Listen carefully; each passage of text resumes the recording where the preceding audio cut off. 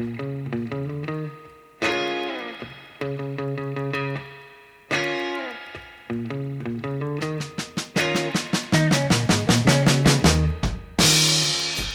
back to another episode of the All Music is Good podcast. The podcast that takes a deep dive into 4 recent releases. We get right in there to try and work out what's great and sometimes not so great about each one. This week we'll be looking at albums from Masai, Odette, Madlib, and one double named album, Jared James. But before we get into this episode 18, let me say hello to a man who's equal parts exhausted and ecstatic from having done a studio pack down, a move to a new space. We're recording tonight's show in his new digs in the Hope Street Recording Precinct in Brunswick, Melbourne, Australia. Arik, I'm looking around. I'm seeing synths. I'm seeing pianos. I think I saw an Apollo racked up in the other room, but what I'm not seeing is lava lamps.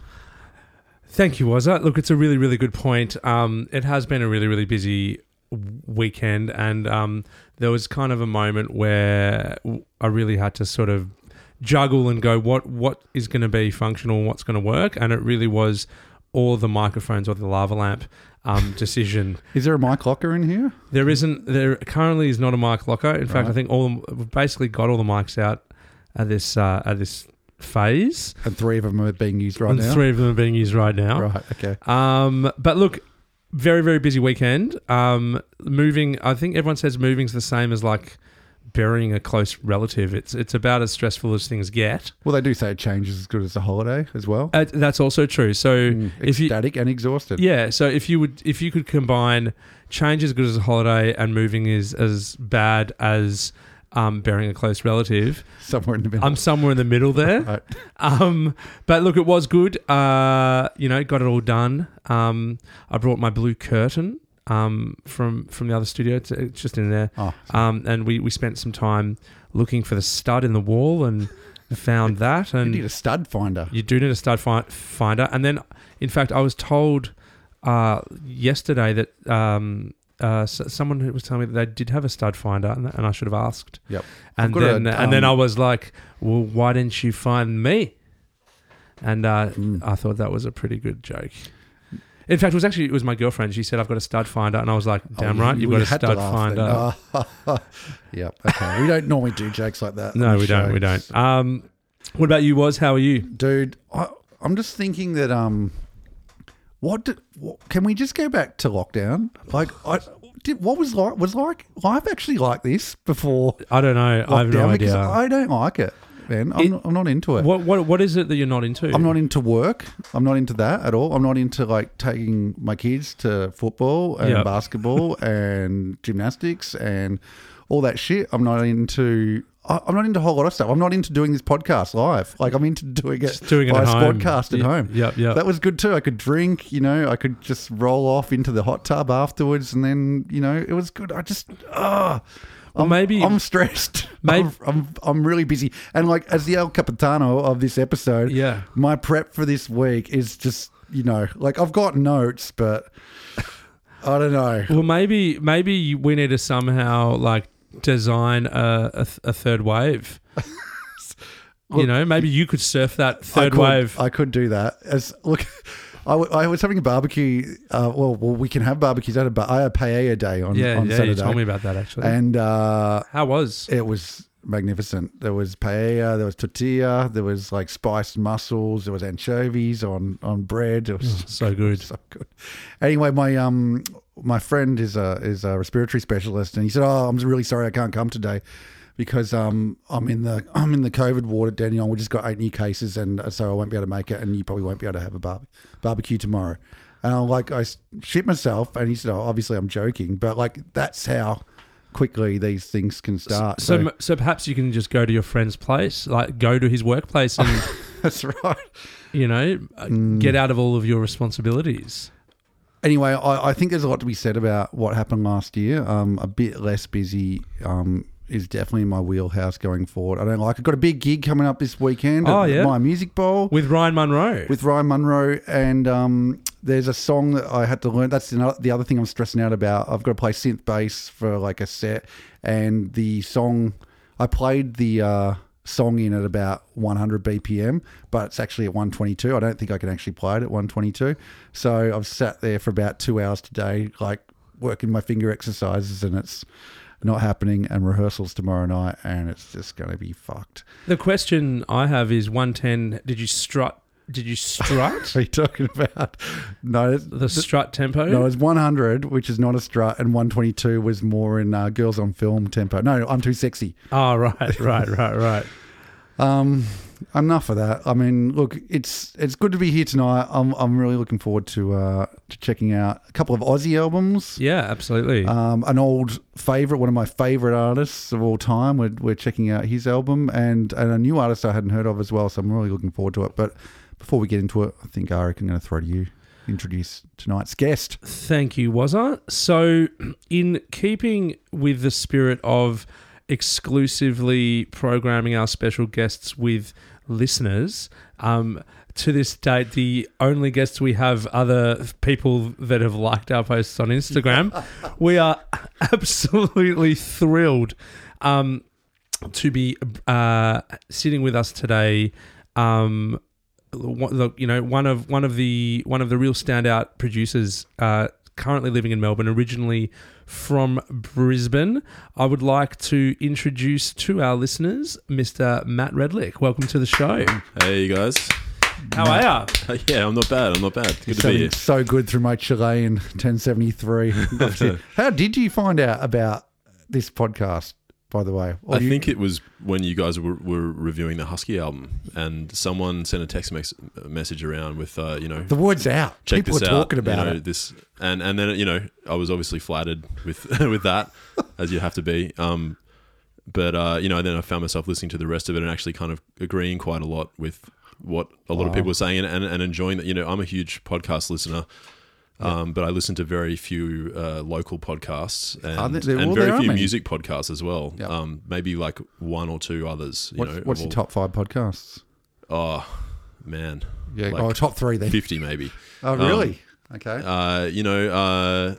We're talking politics? Are we talking probably Sam Harris's podcast is one of my favorites at the moment. Lex Fridman as well. What's the term? He's got a particular. Is he a futurist? Is that what his term is? What is he? Or I suppose atheist? he kind of is. Yeah, I mean he is an atheist, but he's not. He doesn't bang on about that so much anymore. But right. yeah, he's kind of he's an analyzer of the kind of social situation that we find ourselves in the world today. He tries to be sort of rigorously kind of scientific about it, and he's often trying to pour cold water on a lot of the extremes on both sides. Quite often find myself listening along and thinking like, this should be required listening for everybody who's talking about anything at the moment in the world. Yeah. In my own way. So love him. So as someone that works with lots and lots of microphones, have you deep dived into the kind of mic chain that is a big Sam thing Harris for us would with be podcasts. using? Yeah. Actually, I have a bugbear about podcast recordings where they use excessive noise reduction, and it kind of you notice the when you're on headphones, which I'm usually am, you notice that the universe like implodes every time they stop speaking, and then it comes back again, and you sort of like just dial that back, like dial the maximum level back like to 12 dB or something, so it doesn't sort of. I find that really distracting. I kind of feel like we might be in the top 5% of tech podcasts because that would be an illustrious title to hold. I mean, I would really. Is that even a thing? Do you reckon? Yeah, absolutely. Like, yeah, really good podcast to listen to sonically. Yeah, the award for best recorded podcast 2021, as opposed to content. Yeah, absolutely. It's terrible, but it sounds so good to listen to. Yeah. I mean, I hate those guys, but fuck, it's just so clean.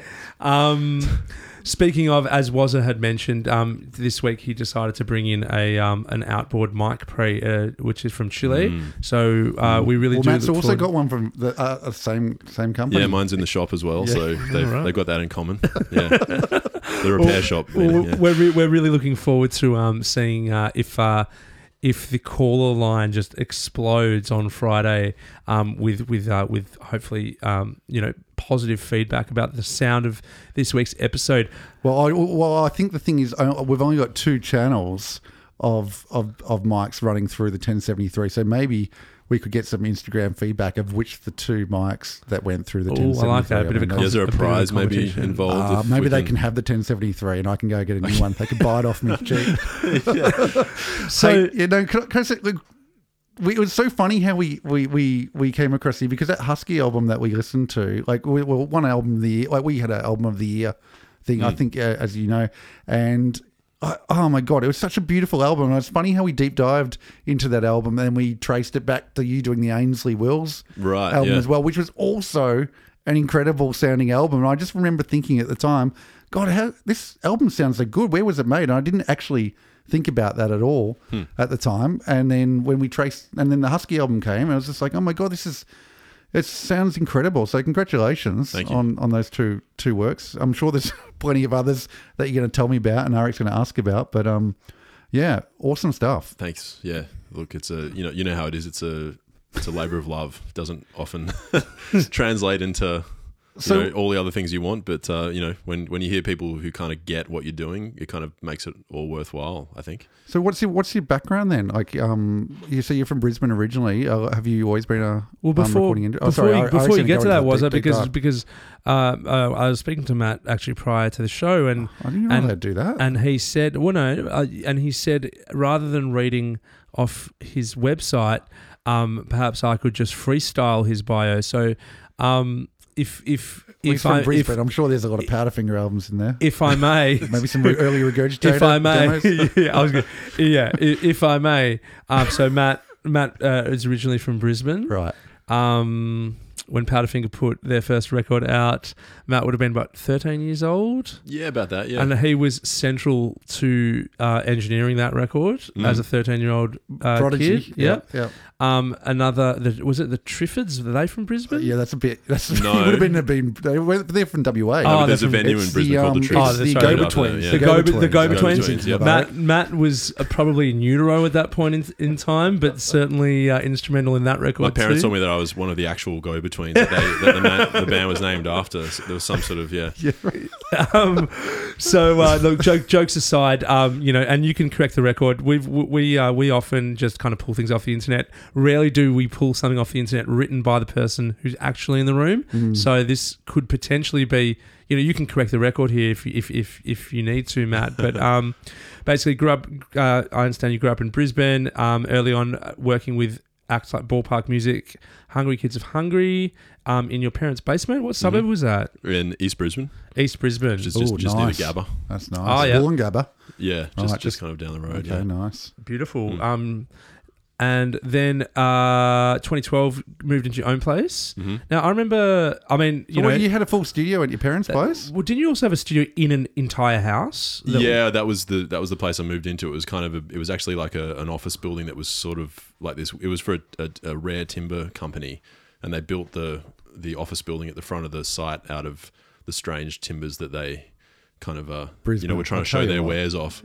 And it was very Brisbane, because there was like industrial factory that way, houses this way, a horse farm that way, and like a swamp that way, sort of thing. So it was like, and it was 10 minutes from the city. That's right, and it could have got flooded at any time. It did. I moved in just after the big flood. Right. So yeah. So talk us through that build. I didn't do a heap of like major changes to the place, because there were so many rooms in it that I could kind of just pick and choose, where I wanted to be, and small or large or hallway or whatever. So it was just a bit of soundproofing and security and kind of vibe, mostly vibe stuff. Cool, really. Yeah. So I mean, moving along, 2012. So you move into that space, and then 2016 was around about the time you came down to Melbourne. Yeah, but let's go back before that. But I mean, Brisbane's like the lost city of Atlantis sometimes when you think of music. Like, trying to get music onto 4ZZZ or anything going on up there, it's just like seems like such a battle. Like, right. What's happening? Like, what obviously you've come to Melbourne. What was happening in Brisbane? I think the thing with Brisbane is that it's you could say it punches above its weight a bit, like New Zealand does, or like Perth does, or whatever. Yeah. But at the end of the day, it's still a small place, and there's just so much more happening down here. There's so many more sort of like people come here to sort of do their dreams, whether it's in like food or music or art or web services or web development, recycling centers or whatever it happens to be. And but there seems to there are more niches down here. There are just more there are footholds and the soil is rich and so you can stay in Brisbane and many people do and just write up there and do their thing and focus in. But I think if you need to interact with people the way I do, then this is a better place to be for that. So yeah, that's a nice segue to interacting. Yeah, things like this, like this is way more likely to happen down here. Just by existing. In Brisbane, it's just not so much. So did you have work to come down to when you came down, or you just thought we're moving and that's it? Well, funnily enough, I think just as soon as I moved down, Ballpark Music actually wanted to make a record with me in back in Brisbane. No, like down here in the studio in Castlemaine, which they'd picked. Cool. And they were like, "Oh, you're moving to Melbourne, right? So you'll be nearby. So let's use you." So that was like one of the first things I did, and Holy, who I was working with and playing in as well, started a new record. So it actually took a while to get to the point where I was working all with local artists, because you just have that hangover and sort of inertia of people it's just it's all about people who you know. So it's, I mean, just to some of those credits we've seen on your bio, obviously working on the Husky record, which I'm going to ask you a couple of questions about in a minute. Dan Sultan is another artist we've seen you work with. Paper Kites, Cactus Channel. Yep. Tom Snowden. Wow. Hannah Cameron. Should have read the bio. Yeah, I mean, that's interesting. The Cactus Channel, obviously a bunch of guys super into lo-fi tape stuff. How did that go for you? I mean, that's kind of your bag, isn't it? Yeah, I mean, you could say that they were or are a bit more lo-fi than I was sort of anticipating, aiming for at that point. But in that case, it was mixing stuff cool. they recorded, so it was like dealing with in a way it was maybe a good balance, because I was trying to like bring out some extension in the low and the high, from sort of some trashy kind of tracks that they gave me, and I think the result I really liked what the mix of the two kind of approaches gave. I think that some of that was maybe recorded here actually, but as in this building, maybe not. Probably upstairs. It probably would have been. Oh, actually would have been probably recorded in that room. I think Bob recorded that. Somewhere. Yeah, right. It might have been Sing Sing actually, but yeah, that was through Sam Cromack. That was an EP they did, and then I ended up mixing an album for them after that. So awesome. And then one of the guys bought my old console, so he's currently like who's got that? Tech supporting him, trying to help him to fix some of the modules over the. Yeah, that's amazing. So it's really cool that we've got you in, obviously, with Husky's record being, obviously brilliantly constructed from a songwriting point of view, but one thing that we both really resonated with was just how amazing it sounded. And then going through your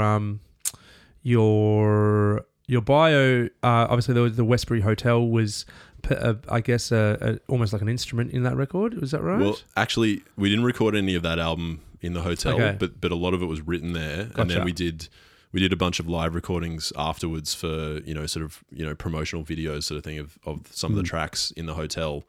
And we only really discovered how good that place sounded a few months before it was going to be demolished. So could you tell us a little bit about what is the Westbury Hotel? It's it's not really a hotel, but kind of a share house that worked a little bit almost like a hotel, with always having a spare room or a spare couch that various people could come and go from different parts of the world. So there was a big sort of turnover of artistic characters of all kinds, and it just you wouldn't necessarily know it to walk into it the first time, but once we set up some mics in there, it was like, this is one of the best sounding rooms I've ever recorded in. Maybe the best sounding room, wow. Without any, it was like, oh, we should put some treatment there, and but you just end up putting some mics up and pressing record, and like it just has this had that magical ability for everything to be in a space but also clear at the same time. All the instrument, the people could hear what they were playing, but it had a vibe. It wasn't like a dead room. So I ended up recording, maybe 20 or so songs in the last couple of months for various different artists. Yeah. I would just be like, we've got to go and record here. Like, just, I picked some people, including Hannah Cameron, that first song that we did was the bed was recorded there, and it was all on their Huskies 388, the 8-track tape machine. So that was also a part of the vibe. So yeah, it was a magical combination, and I don't know if I'll ever. Hopefully, one day we'll find a place like that. Well, I guess the question is obviously with the 2012 Renault in Brisbane. Perhaps you might be, would that be like the Matt Redlick Cape of sorts? He's the guy that finds the house that sounds amazing. There was something to that, that building, that I was in that I call Grandma's Place in Brisbane there was something similar going on there. It also had a big long hallway that you could use, for all sorts of creative purposes, and I really miss having that. How do you go space. to that though? Do you just go to the place and go, well, let's stick up some mics and see what it sounds like, or had people with that already one, recorded there? I just had a feeling with that one.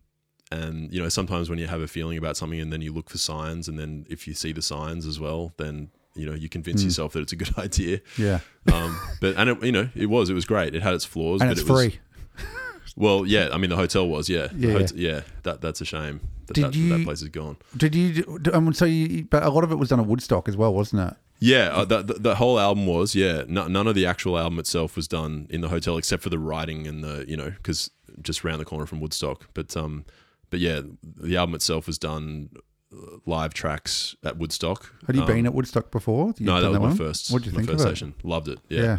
How amazing does it sound? I go back now? there whenever I can now. So it's sounding incredible because studio, it's never sounded like that before. But all of a sudden, since they've reconfigured it, it's just sounding incredible. I don't know what's happened there, but a lot to do with the engineer, the guy that took over the space. Stolzy. He's done an amazing job.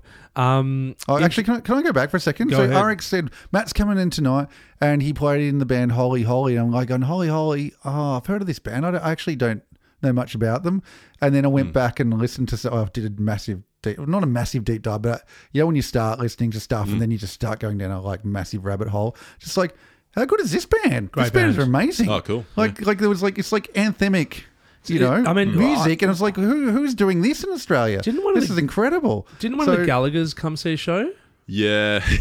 that's serious That was stuff. a weird moment. He actually tapped me after the gig. I think we were all kind of outside drinking, and he like tapped me on the back of the shoulder, and I turned around and there's Liam Gallagher standing there, and he said, I can't remember what he said, but it was something like "Fuck off." Yeah, I was talking to Fuck someone. Off, That's what you expect. That's what you expect wanted him that. to just glass you or that's something. right. But and Give me there's a nothing you story. can do because he's got his security guards. But no, he was actually nice in his own weird way. I was talking to someone, and he said something like he sort of addressed the other person and was like,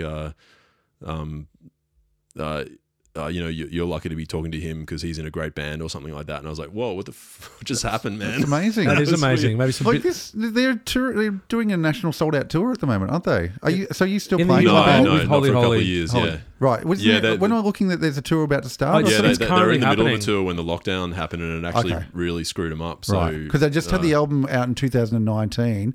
I saw that was their. Yep. And then they did a live album at the end of 2019. Yeah, they did tour that one before the pandemic, but Right. yeah, they just got totally screwed by that 5-day lockdown because various people then couldn't. I think Tim actually got stranded in hotel quarantine in Tasmania when he came home for 2 weeks, and nightmare. So. Yeah, well, Ryan was saying the same thing with Cat Empire the other day that their TM was stuck in Perth and a couple of the buyers were stuck in Melbourne. They couldn't get out, and it was just. It's derailing a whole bunch of stuff. Absolutely brutal. Yeah. I had a good Gallagher story. Better than meeting him? Oh, well, no, this is as close as I got to a Gallagher. Right. So I used to live in a small flat in Elwood, and a small little Art Deco place, and I used to record artists in that little flat. And and the next door, the flat that I shared a balcony with was an Airbnb, and I went outside, and there was this kind of older guy, on the stairwell, and he's like, "Oh, you doing a bit of music in there, mate?" And I was like, "Yep, doing a bit of music." He's like, "Oh yeah, you got a console in there?" And I was like, "No." I was like, "Have you seen the size of these flats?" He's like, "Oh yeah, well, my mate Noel here to 1073, had a Neve console in his flat." And I was like, my mate Noel, who had a Neve console. So I was like not as in Noel from Oasis, Noel Gallagher. He's like, "Oh yeah, I'm their front of house guy." And I was like, of course, I was like, it's just like my mate Noel. Yeah, my mate It's Noel. Like, Noel who? Yeah. Please right? do tell, sir. Yeah, it was like one of those A moments where leading you, question. but like the whole thing was a leading everything. I mean, it's like he probably does say that to everybody. that's right. Oh, my mate Noel loves coffee. Noel who? Yeah, exactly. Oh, yeah, you listen to the radio? Yeah, my mate Noel is on the radio. My mate Noel is on the radio. So that was a Noel moment. But another Noel moment I had was this was a Liam moment actually, which was also like this real kind of like, it really shook me around the kind of mythology that we often kind of project onto these big famous artists. And I was accompanying my friends who were in the band The Temper Trap on a tour in Europe. I was just basically being a backpacker in their bus, and they took me to this festival called Benny Cassim. And is this when you were working with Florence and the Machine? This is afterwards. Yes. Afterwards, I was definitely dropping that to all my friends Noel backstage, basically, I was there hanging out, and then like they had this big backstage area like you do in a festival. And all the bands like had their kind of band name on the thing, and Liam Gallagher had just launched this new project, which I forget the name of what it was called. BDI or something. BDI or something. BDI, Yeah. yes, Yeah. So was it Noel or Liam? Liam was in BDI. I don't remember which. Yeah, it was definitely Liam was on the Liam tour. was BDI. Yeah, that's right. Which I think was just Oasis, wasn't it? Just Oasis without Noel, basically. Probably. Like they broke up and they kind of, or something like that anyway. Something like that. But anyways, I was like walking around the backstage area like early in the morning, and I just like saw what the room that Liam Gallagher was going to be hanging out in was. And it was just like a bunch of like plastic chairs, and you know, like a normal festival, like backstage. every other room. Yeah. And then I was like, that's fucking weird. And like, you know, Johnny Rotten was there with Public Image at this festival too, right. Which that was another great story. I'll save that for another episode. I think you should.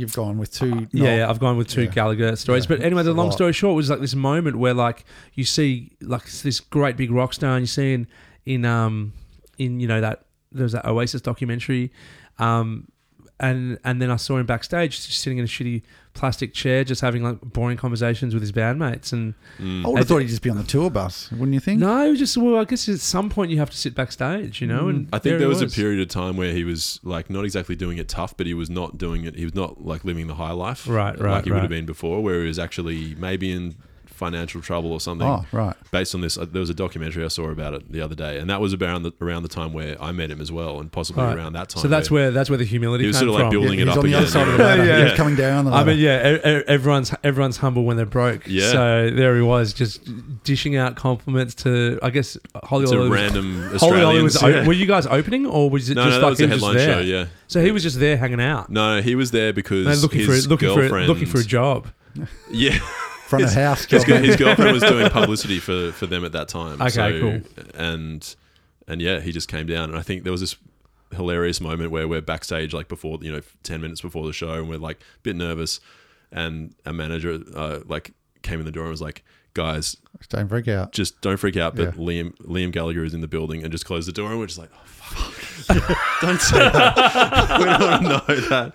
I hope I don't catch a glimpse of him from the stage. I don't want to see. Yeah. Anyway. I just get the impression that Matt's going to come back, because I feel like there's this well of stories that have just like we just tap the surface. Yeah. I'm getting that feeling. Yeah. We're just chipping away at the scab. There's so much. We can edit them out, right? If I tell any, that's right. Maybe we should just tell ones. them all, and then we'll just edit them in. Just get the lawyers to vet. Matt Redlick stories. We'll just have a new segment. Yeah, the Matt Redlick files. I love it. Okay, so let's move on and let's get into the Instagram like of the week. What do you reckon?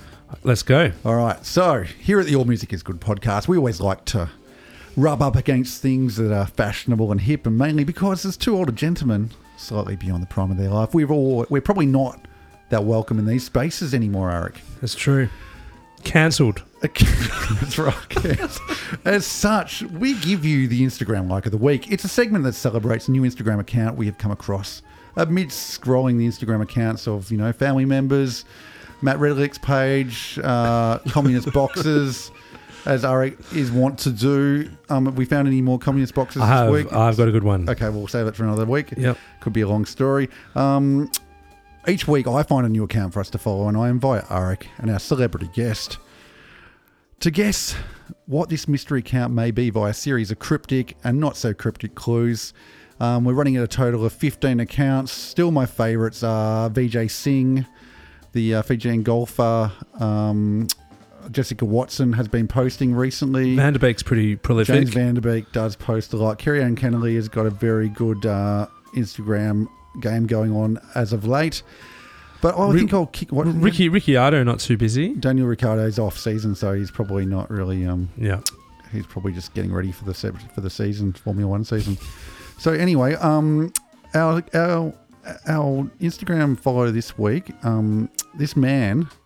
He was born in Melbourne, in the Melbourne suburb of Williamstown, but due to chronic asthma as a child, the family moved him up to the Gold Coast. Mark Philippoussis. No, he always stayed in Williamstown. Okay, damn it. Okay. He attended school and university in Queensland. He studied both law and journalism before dropping out to become a real estate agent. He was campaign director for the Australian National Party in 1983 and spokesman in 86 and received life membership to the National Party in 1992 but handed it back in 2012 after disputes with the Federal Coalition leadership at the time. Alan Bond? I think he was dead by 92, was he? Maybe? Okay. Not sure. So it's not Alan Bond, it's not Mark Philippoussis.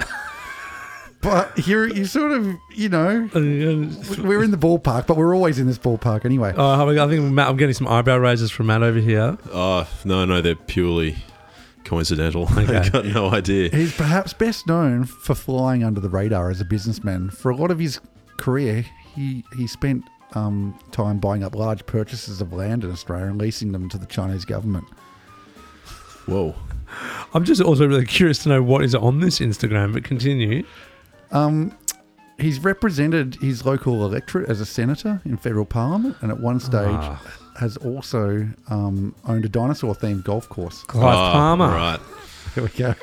I had to get there. Clive Palmer.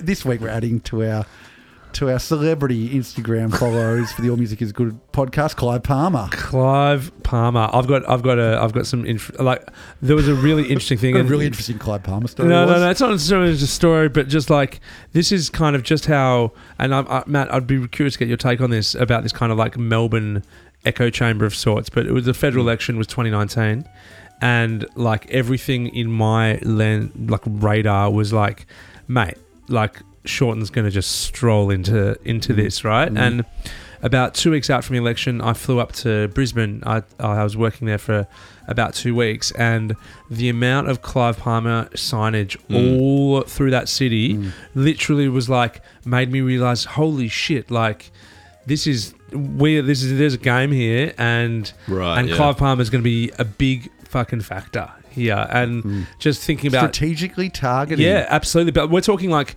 4 to 5 full-page ads. I think he spent $40 million in every newspaper edition. Campaigning. Yeah, that's true. And those favours got to come back somehow.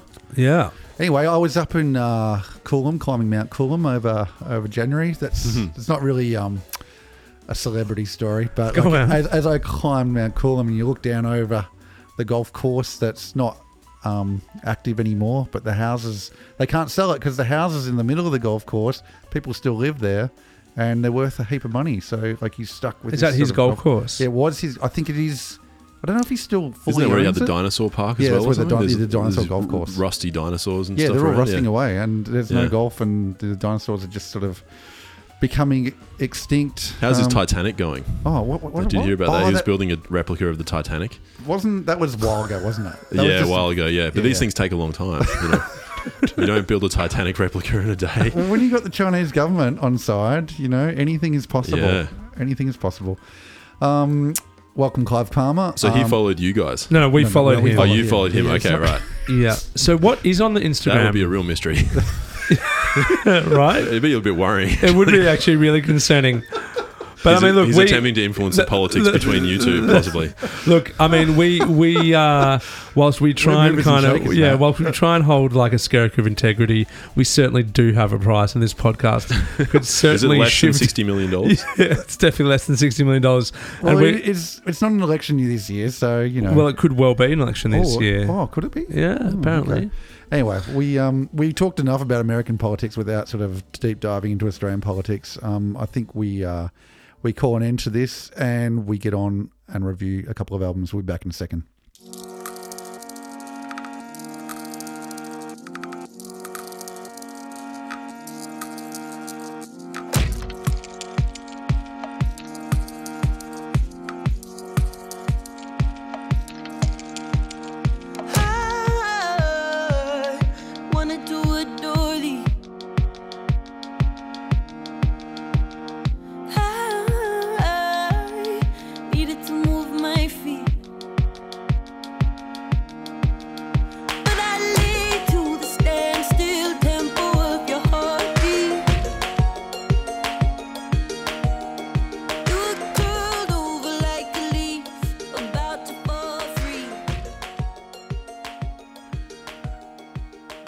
So the first album we've got for you tonight is by Australian artist Odette, and the album is called Herald. Georgia Sally Banks, known to audiences, Odette is an English-born, Sydney-raised Australian singer-songwriter. She released her first album, To Be a Stranger, in 2018, and it immediately connected with audiences and was nominated for Best Adult Contemporary Album Release and Breakthrough Artist Release at that year's ARIAs. What do you reckon when you're a 22-year-old artist getting nominated for Adult Contemporary? There's not much further to go, really. That's kind of, you're definitely in this sunset. It's that must be why I like her. Well, yes, as older gentlemen. Oh dear, maybe that's why we connect. That's terrifying. Look, I've seen a fair bit of press about this release, and look, knowing nothing about Odette, you just got the vibe from the press releases that there was vibe about this album, and it was something I wanted to check out. So, look, the big thing that I sort of dove into when I was looking at this album was it was produced by 6-time Grammy-nominated UK producer Damien Taylor, whose credits include Bjork, The Killers, Arcade Fire, yes, and our old favourite ARG, Evanescence. Originally, he was an engineer working out of Brixton. He became an unofficial member of Uncle, producing Dance Floor Bangers for James Lavelle to play at the weekend at the mega club Fabric. And this led to work with The Prodigy. He was the engineer on Always Outnumbered, Never Outgunned. In 2005, he became the in-house engineer for Bjork, spending 6 years with her, recording 2 albums before building his own studio, where he got into artist development, and he now lives in LA. And it turns out that he was involved in Odette's first album and as an artist development, and has played a big role in her career. So once I found that out, it meant straight away I had to listen to her first album as well, which was pretty good. It was really good. I could see, what the hype was about. So look, the first thing that stuck out to me on this album was the similarities with her voice to UK mega artist Adele. I don't know if are we getting that at all? 100%. It was reminding me of the song Water Under the Bridge, especially this song, some of the melody lines, which I've always thought Water Under the Bridge was called Into the Breach, and so that was really good to go back and work out that I was getting the lyrics wrong for that song. And so did you ever get it confused with Red Hot Chili Peppers, Under the Bridge? No, Into the Breach. Under the Brick, no, I never got, no. Into the Breach. No, I never got that confused with that. Look, it really makes it hard to compare songs when you don't know the name of the songs, and you have to trawl through 3 Adele albums to confirm a theory. And I had to go through. I thought maybe it was off 19, and then I thought maybe she did albums every 7 years, it was 1926, but it's 1921. Saturn Returns, kind of a vibe. Anyway, it was deep. I had to go listen to a lot of Holly albums and U2 albums, and now I was listening to Adele, and I still hadn't listened to any of the albums that we were supposed to be listening to. But I don't think it's a bad comparison, Adele. If more people sounded like Adele, I think the world would be a good place. Anyway, we've got that first track, which we just heard underneath, Herald. It's got the 4 to the floor beat with a heap of lush vocals. It's a nice slice of what I'd call modern indie R&B. Is that a genre? I think that's a really great question that we could probably open up the floor to once you finish your review. And that's a single, and I think that was the good choice for the single. It's the banger on the album. we got onto Dwell, which sort of developed into a sort of an anthemic kind of a track, which sort of built up. I could see, that had a bit of a Florence and Machine sort of tribal drum sort of vibe. I could hear a lot of these songs working really well in a live setting. But after listening to a lot of the songs, you sort of get that sort of Triple J crossover commercial vibe going on with this album. I was sort of feeling it's all a bit interesting. It's a little bit quirky, but it's also catchy, and the hooks are there, I think, vocally. I really like Trial by Fire, which is a good example of what I just described. Look, for me, a lot of the songs sat in the same key and tempo. But, the vocals are so good and the quality is so good and her range is incredible, and she challenges herself lyrically, and melodically as well, I think. 100%. The arpeggiated runs in that song, I Miss You, were just incredible. I thought it was really good. The track Why Can't I Let the Sun Set was a standout song for me. It's obviously a relationship breakdown track. It's deep on the feels. The string line over the title line was like beautiful. And for me, I think this was a song that I connected with, apart from Herald. And we got to the end of the song. I'm sort of kind of feeling like the album had sort of revealed itself, and got the vibe that this could be quite big internationally, this album. And it just probably feels like it just needs that track to connect and cross over. Like maybe it needs a sync or something. And I just think that this album could go quite stratospheric. Probably need a couple more listens to this, and I think I probably will listen to it a few more times. But I got to the end of the album. I'm still feeling the sort of the Adele vibes, which was great, and I didn't feel stupid about picking up on it from the start. I was slightly bummed that there wasn't more dance floor bangers after that Herald, because I just thought that was incredible, and I would have liked to hear more of that. But I thought, it's a really focused and polished Australian album made by a guy who obviously knows what he's doing on the international stage. And I think, there's a global platform for it. I thought it was impressive. I second a lot of what you just spoke about. My notes was like, overall, I absolutely love this album. I thought the songwriting is just really, really like interesting, and the vocal performances are just out of control. I really loved the kind of angular sort of chord progressions that she's gone with, which is, it's still poppy, but there's a bit of interest in kind of the composition, and the production from top to tail is just brilliant. I reckon I've got a feeling that this might be my favourite Australian record for the year so far, and I reckon it'll be hard to beat. Have we listened to any Australian album? Well, we so far? did, because we've got a Jared James record coming up. Right. Smart ass. For me, in terms of the vocals, I would also second the Adele comparison, but I also kind of heard a bit of Sia type phrasing, and actually the way she wrote the melodies, like these kinds of like short, sharp grabs of the vocal seemed quite Sia-esque, but the delivery had this Adele vibe to it. Trial by Fire for me was the one that immediately grabbed me. I thought that I loved the kind of interplay between the piano and the percussion in the production, which was a Damien Taylor job. And, he's clearly got the skills. What I Know Is Not Enough also had a really great Sia vibe. I thought the storytelling is just a really big part of how she writes her lyrics. There's a really cool synth sound in there, like this sort of lo-fi synth.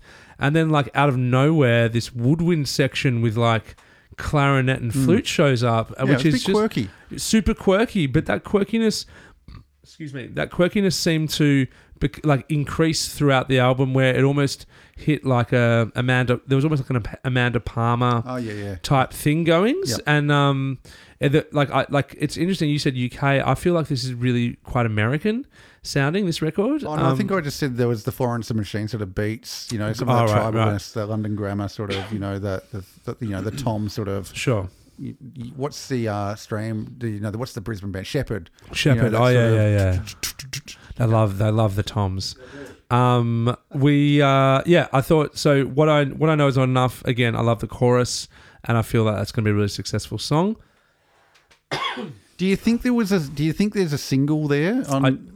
I don't think there is a standout single yet. I don't think there's a single that like makes her a global superstar. Yeah. But I don't feel like it's interesting because it is super poppy, and I can hear it like as much on like a Nova FM in Australia as you could as on a Triple J. Yeah, exactly. It's really crossover. But it doesn't have the worldwide hit for me just yet. But I did think that Fever Break was another absolute monster tune that was produced by Hermitude. Mm-hmm. Oh yeah. I think also he's a Sydney producer, and I think it's just kind of like got me really excited in that, like, I guess like a producer, like a Sydney producer that's got to kind of level up against like this world-class international like Damien Taylor. Like he met the mark, and it sounds awesome. And what I feel that what excites me around these kind of bigger pop Australian releases is that it's forcing the industry to meet that moment. Totally. And we talked about that last year, didn't we, with a couple of releases that, you know, you've got to stand up and meet the mark because it's not just Australia that you're marketing towards. It's like it's the Spotify. It's, you know, it's global. That's right. So the big question I had for you was Fever Break to me was actually my favourite song, but it did start with a pretty long spoken word intro. Yeah, I probably skipped over that one, I would say. Okay. I haven't got it written here, so it was... Look, I will say I was listening to this album while watching under-15s cricket on Sunday morning. That was your soundtrack. That was my soundtrack. That was the sync. Yeah. Maybe in relation to sync, she could potentially maybe be it's T20. Yeah, T20. T20 syncs. Yeah, yeah, that'd be good. Well, if you get the Indian money in there, that could. Mate, you are flying. Yeah, absolutely. I'm thinking now. Yeah, you are the all business. Matt, what about you? Well, I think we all probably think about why we like things and why we don't like things, and I think there's a sort of an alchemic sort of part of it that you can never quite put into words. But listening to you guys talk about it, there was some ringing some bells. You know, I'm a big Adele fan, at least of her voice, and of some of her songs. I think she's just one of the best singers in the world at the moment. Odette totally does have an Adele thing going on. I sort of hadn't picked that up, so that was really interesting. But yeah, like, you know, a lot of it comes down to just liking someone's voice, and then, you know, if you like their voice, and then you seem to like their sort of musical mind as well, which I seem to do. You know, the chord progressions and melodies and things she's doing, they're really interesting, but they're also really catchy.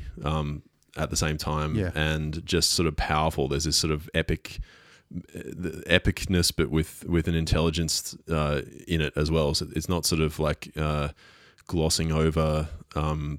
There's sort of complexity, kind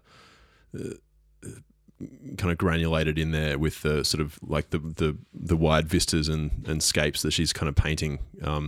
And you know, for a while, I actually thought it was all produced by Damien Taylor. And I was in my mind, I was actually sort of giving him maybe a bit too much credit for that kind of that wideness and that clarity and that sort of space that's there in the notes as well as the sounds. But I actually think that's a fair bit of it must be coming from her as well, because there are other producers involved, including Pip Norman and Hermitude, and this guy called Carter Mansulat. Tell us about him. Well, I think it's part of a American bloke. That's all I know, actually. But you set it up well then to just give us a deep dive on this guy. It did eventuate. We'll put that in later. I remember being impressed with his records, but yeah. The point is, you know, I think that giving too much credit to the producers for that would be a mistake in this case. I think a lot of it must be coming from her, you know. Yeah. I think her vocals do the heavy lifting. Yeah, in for most sure. of this album. And the songwriting. And I mean, I think you're also referring to just some of those broad chords and that space in the harmony. And like lots of fifths. Would that be correct? There's just fifths everywhere, fifth harmonies, and sort of everything's got this power to it. Yeah, and I guess one thing that you know, and I think that so often, especially like, you know, dude bro producers often kind of think about who produced it and that thinking goes, well, the producer must have been in charge of those really sick chords. And then when you start to kind of attach to the fact that this has actually been written by the artist is the only consistent part of this entire record, it makes you go, well, hold on a minute, whoa, like actually maybe she's overseeing this whole thing. She's the boss here, and it's a nice reminder about just the kind of, some of the lenses by which particularly people like myself, I would put myself in that category, like might look at music and look at the credits and attach the reason why X happened to potentially the wrong person. Yeah, I mean, who knows what goes on behind the closed doors, obviously, but I think Australians, we do have this tendency for that cultural cringe thing to happen, and I think there's maybe a small tendency to assume that the big the big famous producer who's had decades of success with huge artists is obviously going to have like a big influence on anyone they work with, for sure. But I think that she's well and truly holding her ground against all these very experienced people who've been around for decades, and she's in her early 20s, I think, still, and it's pretty impressive. I think she's maybe 24. Like she's killing it. And so we listened to a heap of not great R&B albums last year. In the last 3 episodes, we've done the Ariana Grande album, which was really musical and quarterly complex with an awesome voice, and then the Jasmine Sullivan album last week. And this one it sits, it's different, but it sonically and talent wise, she sits in the playing field, I think. And I mean, you were talking about a potential new genre. What did you call it? Indie R&B, modern indie R&B. I mean, we've got adult contemporary. We've got modern indie R&B, like Celtic R&B or something. Almost, like it's a it's a little bit. Yeah, that's with the Florence and the Machine. Yeah, thing, right? Yeah. It's like Well, you're right, actually, because it's some of that the hammer dulcimer kind of sounds and like zingy sort of. Are you joking? Or no, I'm serious. Yeah. Are you talking? So melody wise? Yeah, okay. Is it a Celt? I don't know. I could be totally wrong. It could. It may well be Celtic. If there's any Celts out there, give us a call. Give us a call. We are taking calls live. Yeah. Oh dear. Look, I just I think there's a lot to. I mean, I was listening to the Australian artist who's in LA as well, Maxwell, Sydney based as well. I don't know if you've heard of him, Ari. There just seems to be a lot of the cultural cringe you're talking about. You're talking about in respect to not wanting to work with the big guys and just keep it local. Is that what you mean by that? Oh no, maybe just the assumption that the Australian artist who's working with a big international person, it's mostly they're going to be bringing the special sauce, and the special sauce might still be coming from that local artist, and just in this case, I reckon a good bit of it probably is. Look, the special sauce for me, I guess, is always like that these guys will produce something that will sound good on radio. Like maybe if the songs aren't there, that's irrelevant. But that you're going to put it on, and if the songs are good, it's going to stand up and play well, and that's. That's what I think a lot of Australian artists are starting to do now, are starting to push up into that.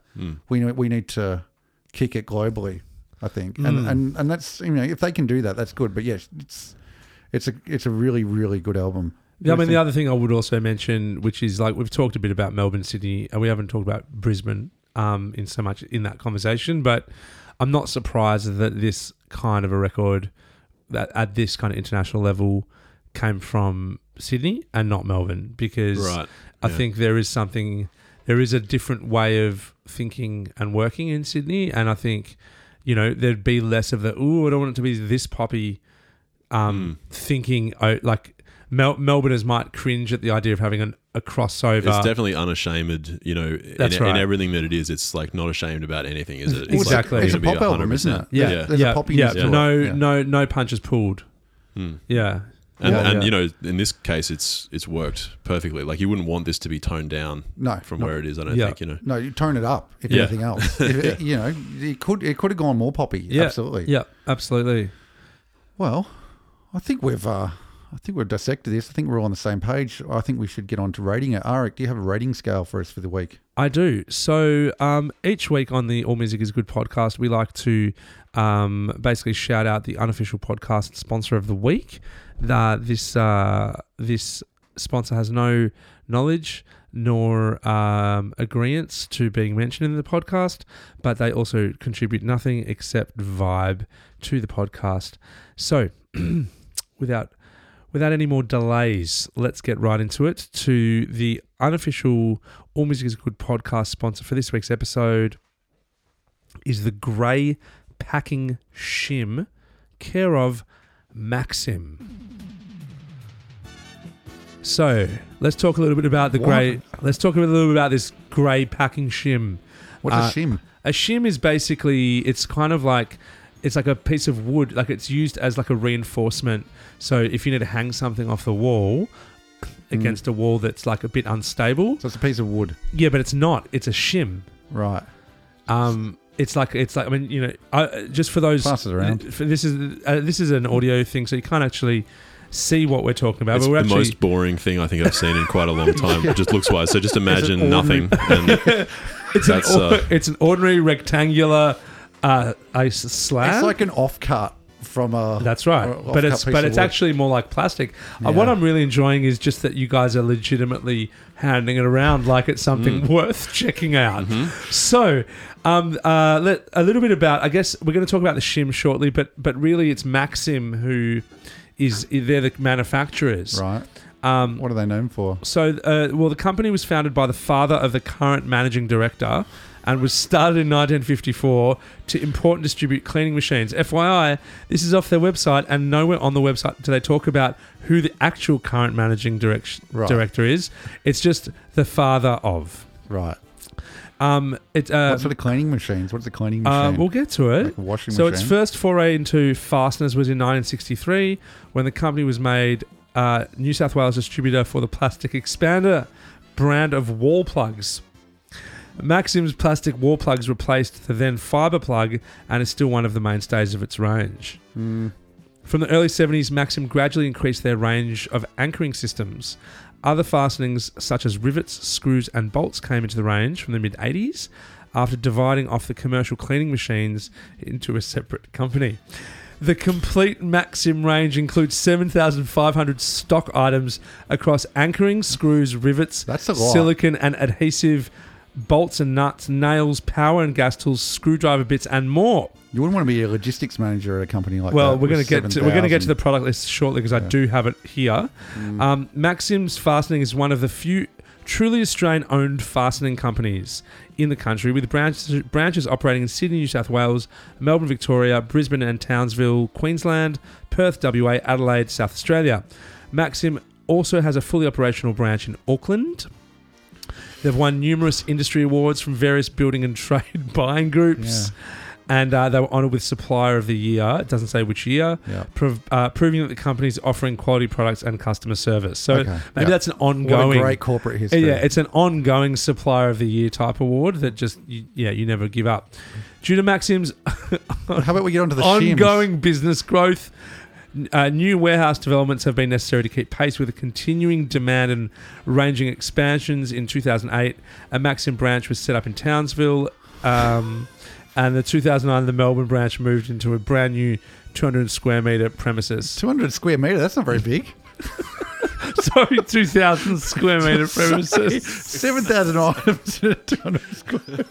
That's big. That's more than this studio. We could go on, but maybe we won't. So do they manufacture it in Australia, or do they just stock it? No, they manufacture it and they do it. And what do they call it? They've got some sort of mold that they just do. They put molds in and they just bang out plastic stuff. I've got no idea, but the code is FSHIM15. Just FYI, if you wanted to, you can go to their website if you want to do some extra research about Maxim. They do everything from metal threads, threaded rod accessories, washers, square washers, engineering washers, and then all the way down to... I feel like you've gone on so much about this that we might have a corporate sponsorship with these guys. I hope so. They do dome nuts. I don't know what they are. And they also do hex nuts. Well, dome nuts are just like the dome sort of screws. Right. Like same with a hex screw. It's like, and what does this particular shim... Yeah, they sit on do? It's a bloody heavy shim. Like, I've never seen something that large called a shim before. Yeah, well, basically... Yeah, answer that. I guess what you'd want to do is... I guess when I was doing my studio move, I needed to hang something off the wall, but I just was a little bit conscious that I didn't feel good to just go straight into the stud, and better just use a shim because that would be an extra bit of reinforcement. So I went. So you go through the shim into the stud? Shim into the stud, and then hang shit from the shim. Such a waste of time. And we're 48 hours in, and it's working out. Yeah, but it would have probably worked out just going into the stud.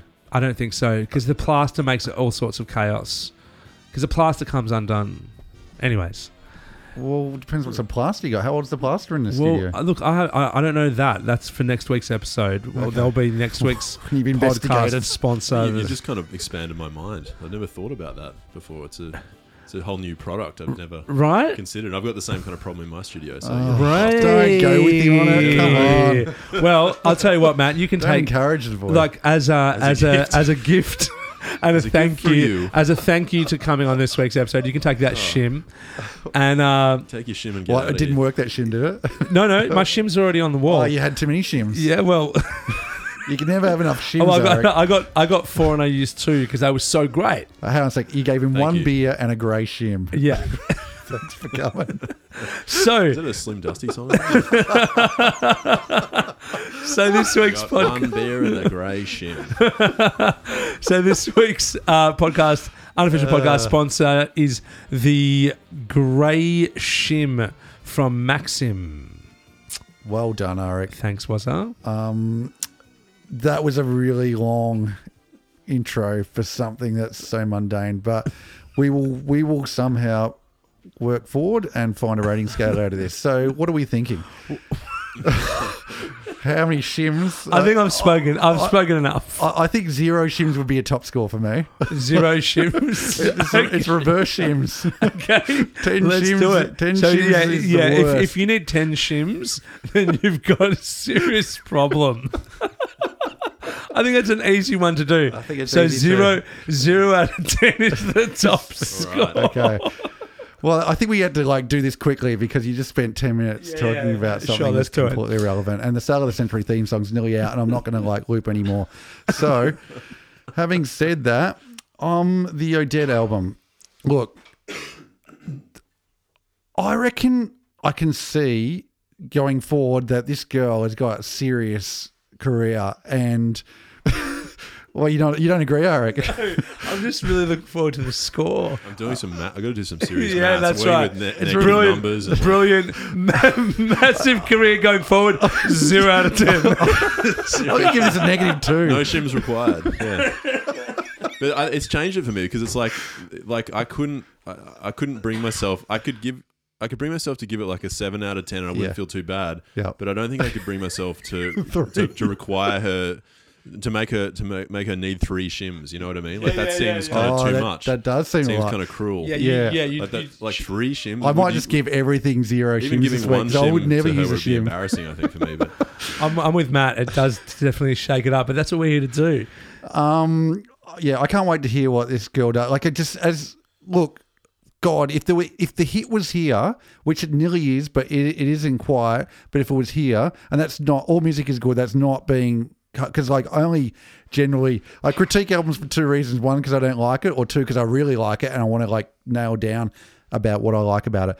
I think 1 banger this would have been a classic album. Nearly there.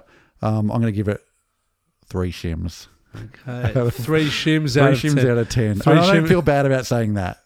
3 shims out of 10. They're going to be spread, not on top of each other back to back. They're around. I'll go next. I agree with you, Wazza. I think overall, definitely an album that's gonna. In my world, it won't be something that I put on and go. I want to go listen to this great Odette record today, but I think it's going to be something that I'm going to share with lots of people. You're going to shim to it. I'm going to shimmy to it. So I would probably also give it 3 shims out of a potential 10 shims inverted. Yep. Yeah, inverted. So it's just to reiterate that we are inverting the scoring system. That's right. So Odette only needs 3 shims to hang something off the wall. That's right.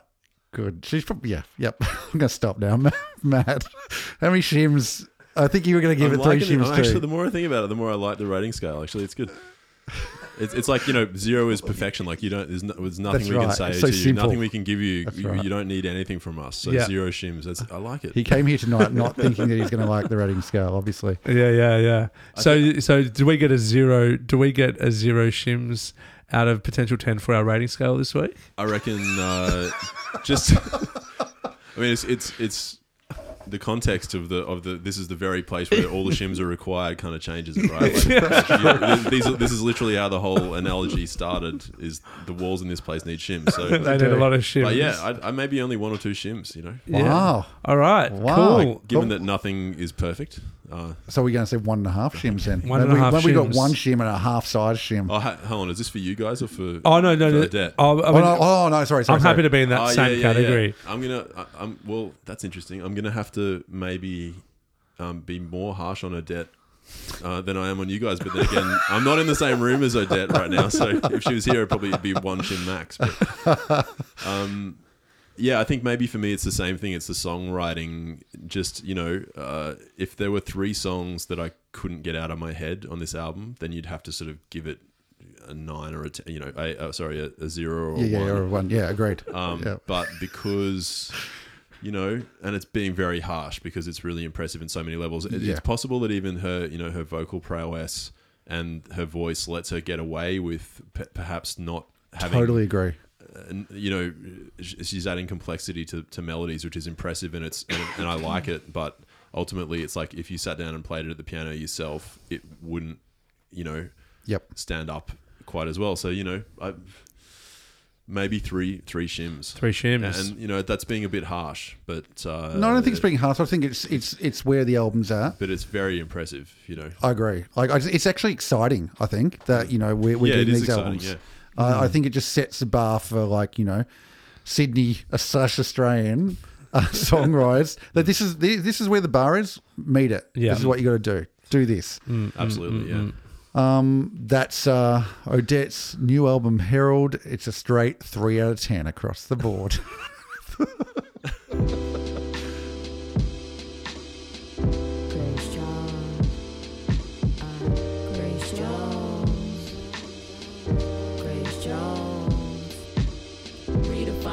Like you, Grace Jones. I see all that fire on your face, bones. If you bobbing in your faith, don't treat it like it's fake. You can be it if you say so. Real niggas pay for it. Push the gaze and then we pay for it. Wasn't made for it. While we navigating in a cage for boundaries for my space, you gotta make yours. Script the So our second album for the week is from Brooklyn-based hip-hop artist Masai, and the album is titled With the Shifts. So, Masai, this showed up on my Spotify Discover Weekly, and then I went and started digging, and I was like, damn, this is really cool, without actually doing much research in that moment as to who Masai was. So but you did do the research. So in preparing for this podcast, I went and actually just tried to find some information about this artist, and it is very, very impossible to find much about this artist. She's ungoogleable, basically. She's basically ungoogleable. Yeah. It's a bit like Salt. Yeah, potentially. Yes. So fundamentally, the only things I can tell you about Masai is that she put out a 4-track EP called Construction in 2019 on Bandcamp. Followed that up with Construction number 2 in March 2020. Then a 3-track release called Unsounded Points of View on June 5th, 2020, and then followed that up with the Shifts, which was a 2021 release. There's not much more there apart from who her collaborators are, which are on this particular record. The 3 producers credited are Laron Contour and Nelson. It's not Nelson Mandela. I think it was called Nelson Bandela. It's definitely not Nelson Mandela that made these beats. Plot twist. Plot twist. Back from the grave. Or his vault. On the NBC is Nelson Mandela. He's got this magic vault of lost beats. That's right, like Prince. The Mandela vault. Yeah, exactly. It's just hanging out in a vault in, what was Prince's, was it Parksley? Paisley Parks. Yeah. Anyways, every time I typed in the name Masai, what actually came up was a Nilotic ethnic group inhabiting northern, central, and southern Kenya. Yeah. and But it's with one S, I think. Northern Tanzania, and they're best known as local populations internationally due to their residence near many game parks of African Great Lakes. So they speak the Nura language, Dinka and Cullinan. It's not even spelt the same way. I'm pretty sure it's one S. Yeah, also true. Another fact. But I'm assuming that I don't want to make too many assumptions, but like that it's a pretty rare word, so potentially there might be some links between this artist and some kind of allegiance. But the reason why, obviously, is that because Facebook shut down Australia this week and Google, so maybe the information wasn't available. That's also most likely. It's actually to do with the Facebook news blackout. Yep. But so look, if anyone knows more about this artist, please feel free to call or text us whilst we put this show down, and we'll get right back to you. But let's talk about the actual record. So I might just start with my two favourite songs and then kind of give my overall take on the album or mini album. I love the song Grace Jones. It's really, really cool that that's what you led with. Oh, I always pick the best song. You always do. You know I should have been an A&R guy in another life. You should have. As well as a podcast. I mean, what else? What was I? Pitchfork reviewer. Yeah. So great. I thought the Grace Jones track was definitely a standout, and the other standout was 9 Lives for me. I love the simplicity of just the hip hop production, which is just like a rapper over a beat, no bells and whistles. Well, getting a bit of a maybe not from Was, but there's more than beats. There's melodic content through most songs. But that song in particular, the 9 Lives, was very straight hip hop. Yep. Boom bap. Yeah. So for me, this is what my takeaway. I was like, the whole vibe gives me a super local vibe. The kind of rapper that if you were in a niche hip hop scene located in Brooklyn, you'd 100% know about this. Like, there's something Trey cool about this artist. The other thing that came to mind was it feels like something that like Spike Lee would chuck in the She's Got to Have It Netflix special. It's like super New York, super current kind of vibe. Is that a good thing? I think it's a good thing. Okay, good. Yeah, I think it's hip. And then it just kind of aesthetically reminded me a bit of that Quakers record in so much as this sort of lo-fi hip hop thing. Do you think it was lo-fi? Would you call it lo-fi? I didn't find it lo-fi. It sounds to me like a stereo bounce of a beat with a rapper over the top. It's not like a hugely multi-track kind of. No, I mean, obviously there's super production, but I didn't find it lo-fi. Anyway, keep going. Sorry. No, so that's really my take with that. I think it's cool. Again, one of those albums that whilst like the Audette album, coming in with an average of 3 shims out of 10, is something that we all kind of universally loved and thought was great. I'll probably still listen to this album more. But again, that's my relationship with music, which is more a background thing than like something to... Well, it's vibe as well, I think. Yeah, properly engage kind of like with the lyrics or those kinds of things. So really cool. I kind of just liked whatever was going on. But I didn't love it. Like, it's interesting listening back. I listened to this 3 times. The first time I was like, this is amazing. Second time I was like, this is pretty cool. And the third time I was like, this is actually kind of okay, and not necessarily a hugely standout album for me. Matt? How about you, Matt? Yeah, I mean, this one really didn't resonate with me at all, and it kind of made me just. It was pretty obvious that whoever it's for, I'm not that person. I don't live in that city, or I'm not in that scene, and it's kind of talking a language. It seems like it's kind of talking like a secret code that's meant to communicate with other like-minded people from that scene or whatever, and it's not talking like, to me, like a universal musical language, where like,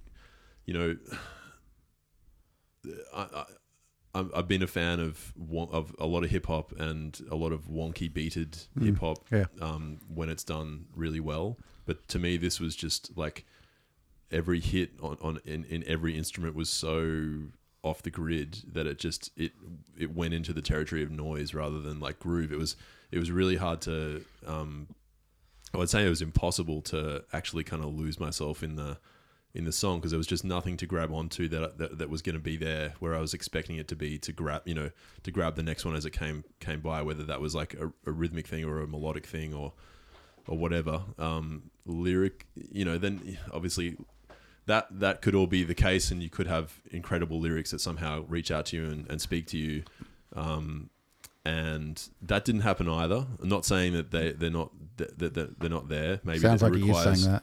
Don't you think, Eric? Well, let's hear it. Let's hear No, it from. sorry, let's I'm hear it from joking. him. Yeah, I don't know. I'm not sure what. There just wasn't enough there. It really reminded me. Like, I hate to say it, I sound old saying this, but it was too close to noise. Noise being just random fluctuations of sound, and everything's on a continuum from like completely regular to noise, and it was too far in that spectrum towards noise to like make me want to come back to it. I can't remember any of the songs, to be honest. I couldn't come up with a favorite track, but it did seem that... Was there anything like that you could say, okay, cool, it's maybe not for me, but is there some, like, I can see why this might be a cool thing? Like... I reckon I did notice, or I could sort of decipher, like, whatever it was that quite a lot. Like, whatever thing it is, it's definitely that. Like, it wasn't, there was unified sort of mind behind it. It wasn't like a random assortment of styles and things. It was trying to tell. It had a vibe. Like, it definitely had a vibe. It was doing a thing. It was doing a thing. And it did that consistently, and maybe well. And I wouldn't say it didn't do it well. Yeah. It's just that it. I can't speak lie and No. come up with emotions that weren't there. It was completely emotionless for me. Yep. We don't want you to lie. That's not the point. I mean, but more, and apparently, like, Pitchfork likes her, and Oh, really? Okay. Oh, so you did find some stuff? I was trying to Google as well, and it was all just like Maasai warriors. Yeah. And even Maasai music, it's like you get the music of You do. Maasai, That's right. I so, like, Maasai'd it wrong on Spotify this morning. I'm like, oh, surely, where was it? I saw it yesterday. And it was a whole lot of different music. But I think, and wasn't it Warp or something, or one of those like super hip kind of record labels, or maybe they used to be hip. No, they're hip. Yeah, like they were. Are Warp still hip? Are they? Yeah. Flying Lotus. I was flying on Warp still. Okay. Yeah. Sorry. They got. She seems to have some names behind her who approve of her, which is great. But yeah, not for me. I'm sorry. No, don't be sorry. All music is good. All music is good. All music is good. I feel like, there's going to be a lot of shims going up in Brooklyn tonight. Look, I could be that guy in that Spike Lee movie. I could be that guy tonight. Look, each week we always discuss music that we're going to sort of review. And this week, Arik took the lead, and I was too busy, and he just sent it out on Spotify, and it was done. I clicked the link, and it was done. There was no discussion; it was just done. And I clicked it, and it started, and I'm like, yeah, I'm feeling this. This is really good. And like, the Grace Jones track was out. It was banging. And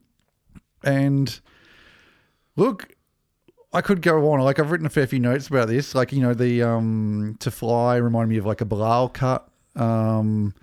I like the jazziness of it. I really liked everything about this record. So, I mean, this is really cool, because like, before you go on, was like, I could be that person. But I'd love to kind of like hear, just like Matt's mentioned things like noise and no anchor, and I'd love to get your take on where your anchor points are. And I don't know. I didn't get any of that. Like, I didn't find that it was, there was some wonkiness to it, but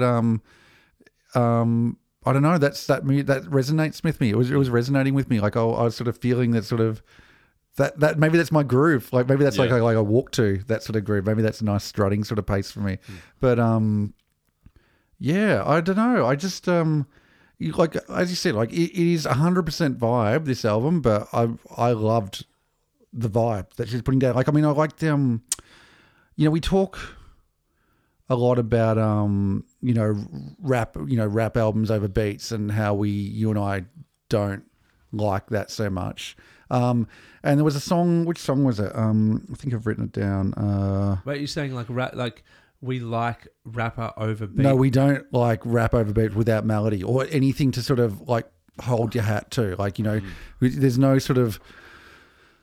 even hints of melody that you can sort of, imagine in your brain. Like, okay, it's not fully there, but I can hear what it is. And like, I keep thinking back to sort of Tricky albums where, there was hints of melody and he's rapping and you can't sort of, it's not all there melodically, but there's just a hint of it where you can play. It's like a choose your own adventure in your brain. You can hear the melody playing in your head.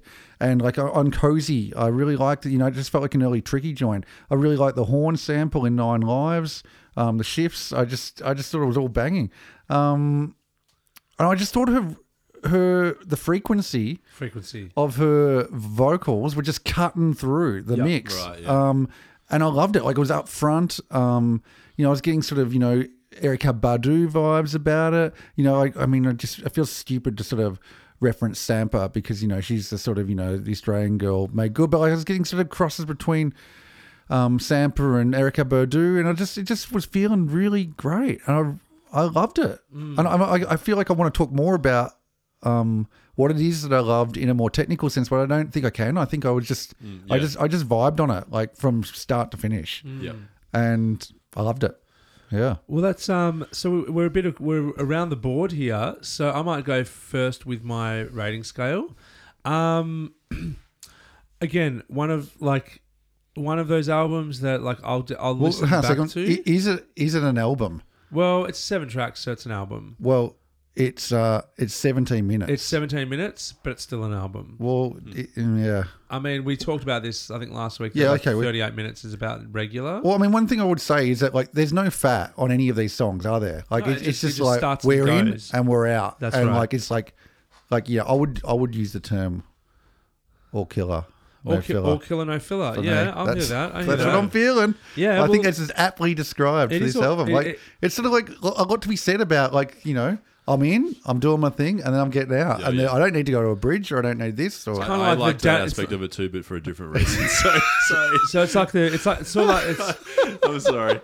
You don't have to be sorry. It's fine. You can call it like the Darren Jarman effect. What did he do? Which is just like he's in and then he's out. Like bang. I can't talk about that. 6 goals. No, let's not talk about that. Okay. It's for another podcast. Sorry.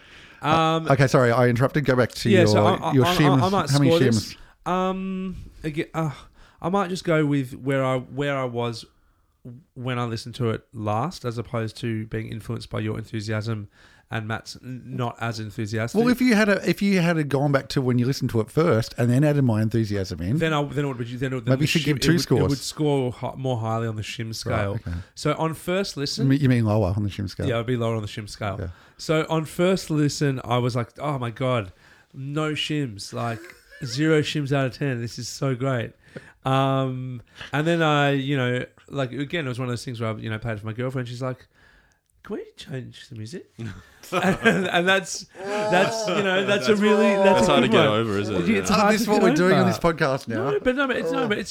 But the point is, like, I think there's a reason for that, those kinds of takes, because, I guess you can say, I don't know, vibe. Sometimes you need more than just vibe. Sometimes you need more than just, it makes me feel kind of cool. Like, If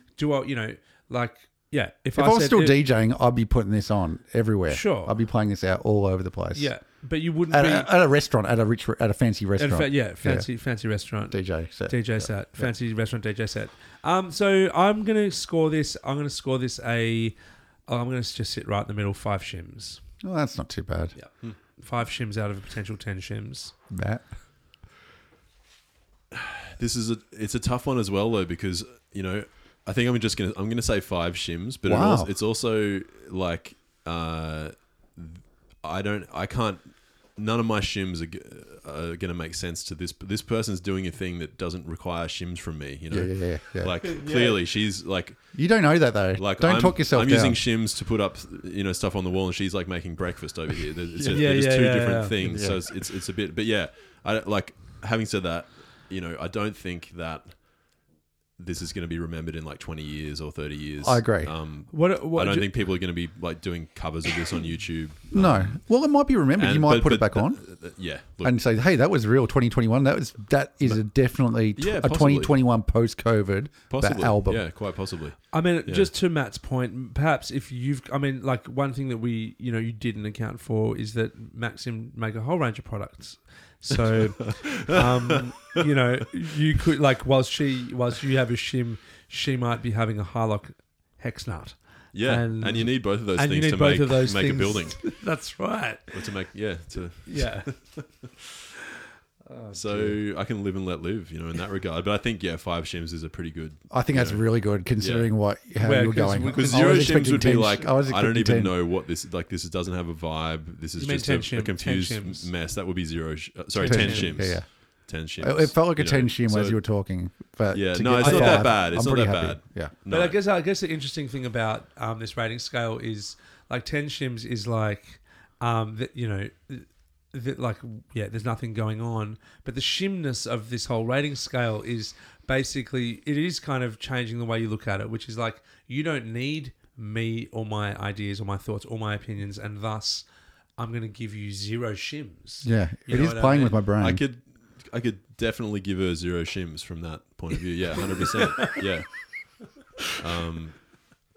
But you know, like we've got a rating scale, so we can't just cop out. I don't think, you know. Oh, we can do whatever we want, realistically. Okay, so like every week, Arik said, "I hear what you're saying. I've taken all that into account, and then fuck it, I'm just going to give it what I think." And so I'm just going to give it 1 shim. Like I fantastic. I love it. Like, I just think it's great. Very good. And I don't care what the fuck you guys think. I think it's really good. That's way better than if we all just agreed. Because that's going to make me go back and listen to it again, to be honest. If after I've talked? Yeah. Yeah, maybe you should. Maybe we should put it on the studio when we're having a break now. When we wrap. Yeah, okay. Awesome. Right. So that is massage with the shifts. Not with the shims, with the shifts.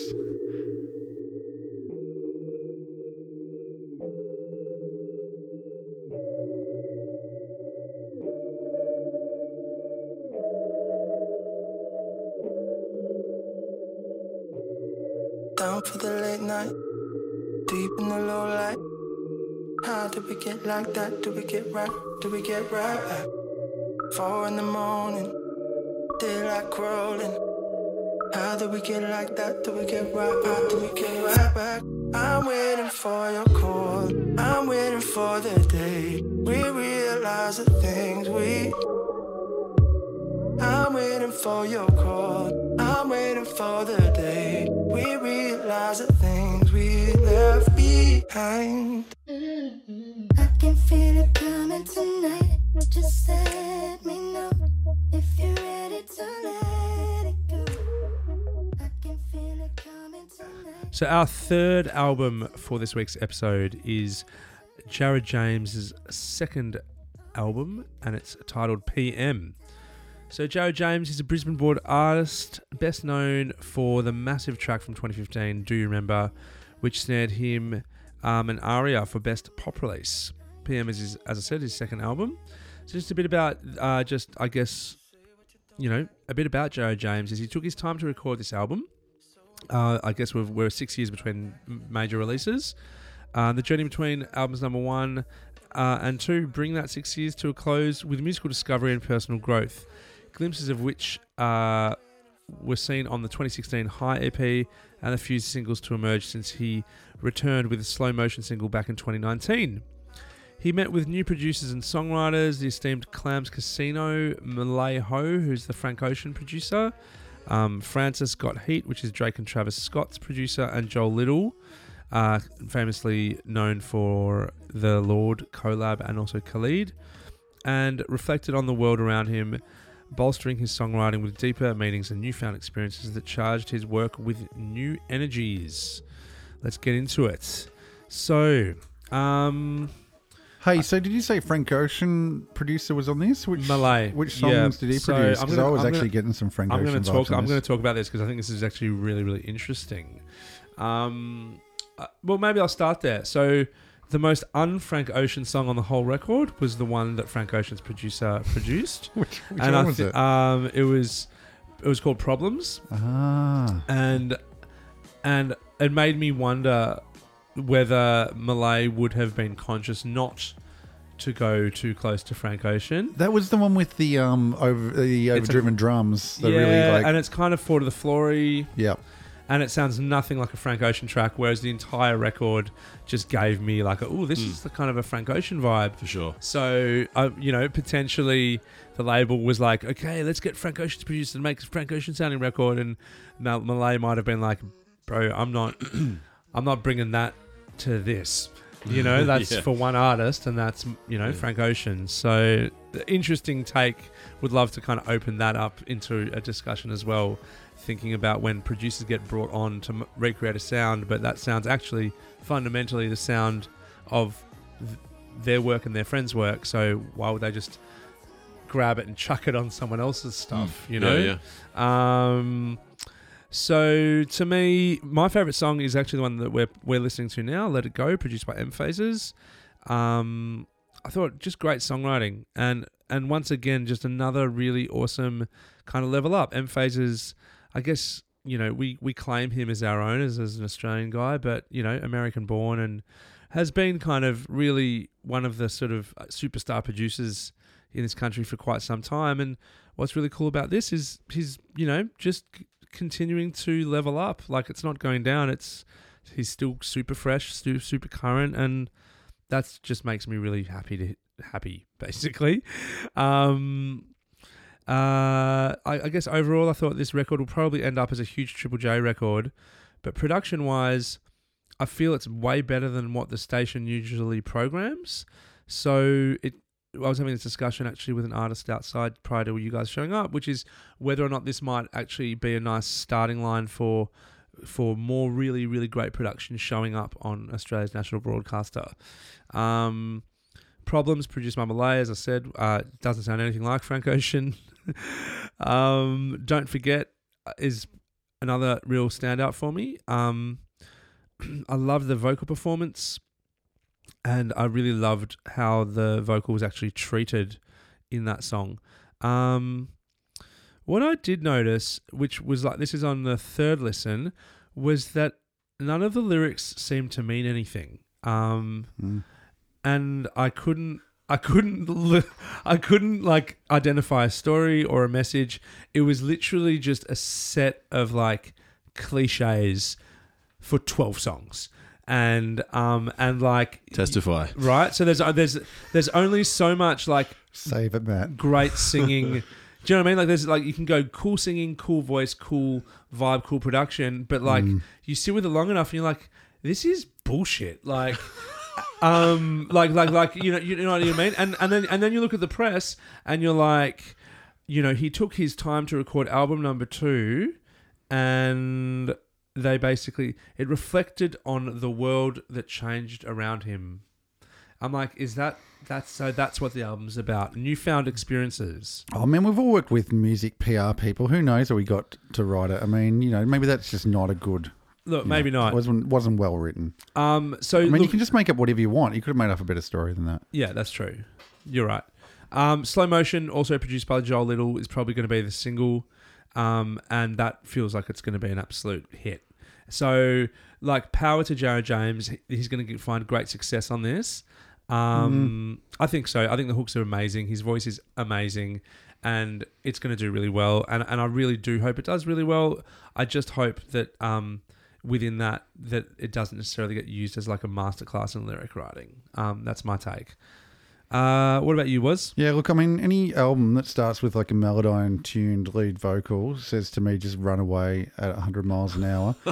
But I couldn't do that, could I, Eric? Not with your hamstring injury. No, my ankle. So on that sort of dark note, I dived in and look, the first track didn't do it for me. Miracles didn't do it for me. I do. What's it? Let It Go. Oh no, I do. Oh no, Let It Go. That's the song we just played. I really dug that. The dynamics, the color. I mean, the shade was there, and as we said, the Frank Ocean vibes were. That was the first track that I thought, oh, this is a bit Frank Ocean, and then I didn't realize that they had that producer involved, but he didn't work on that track.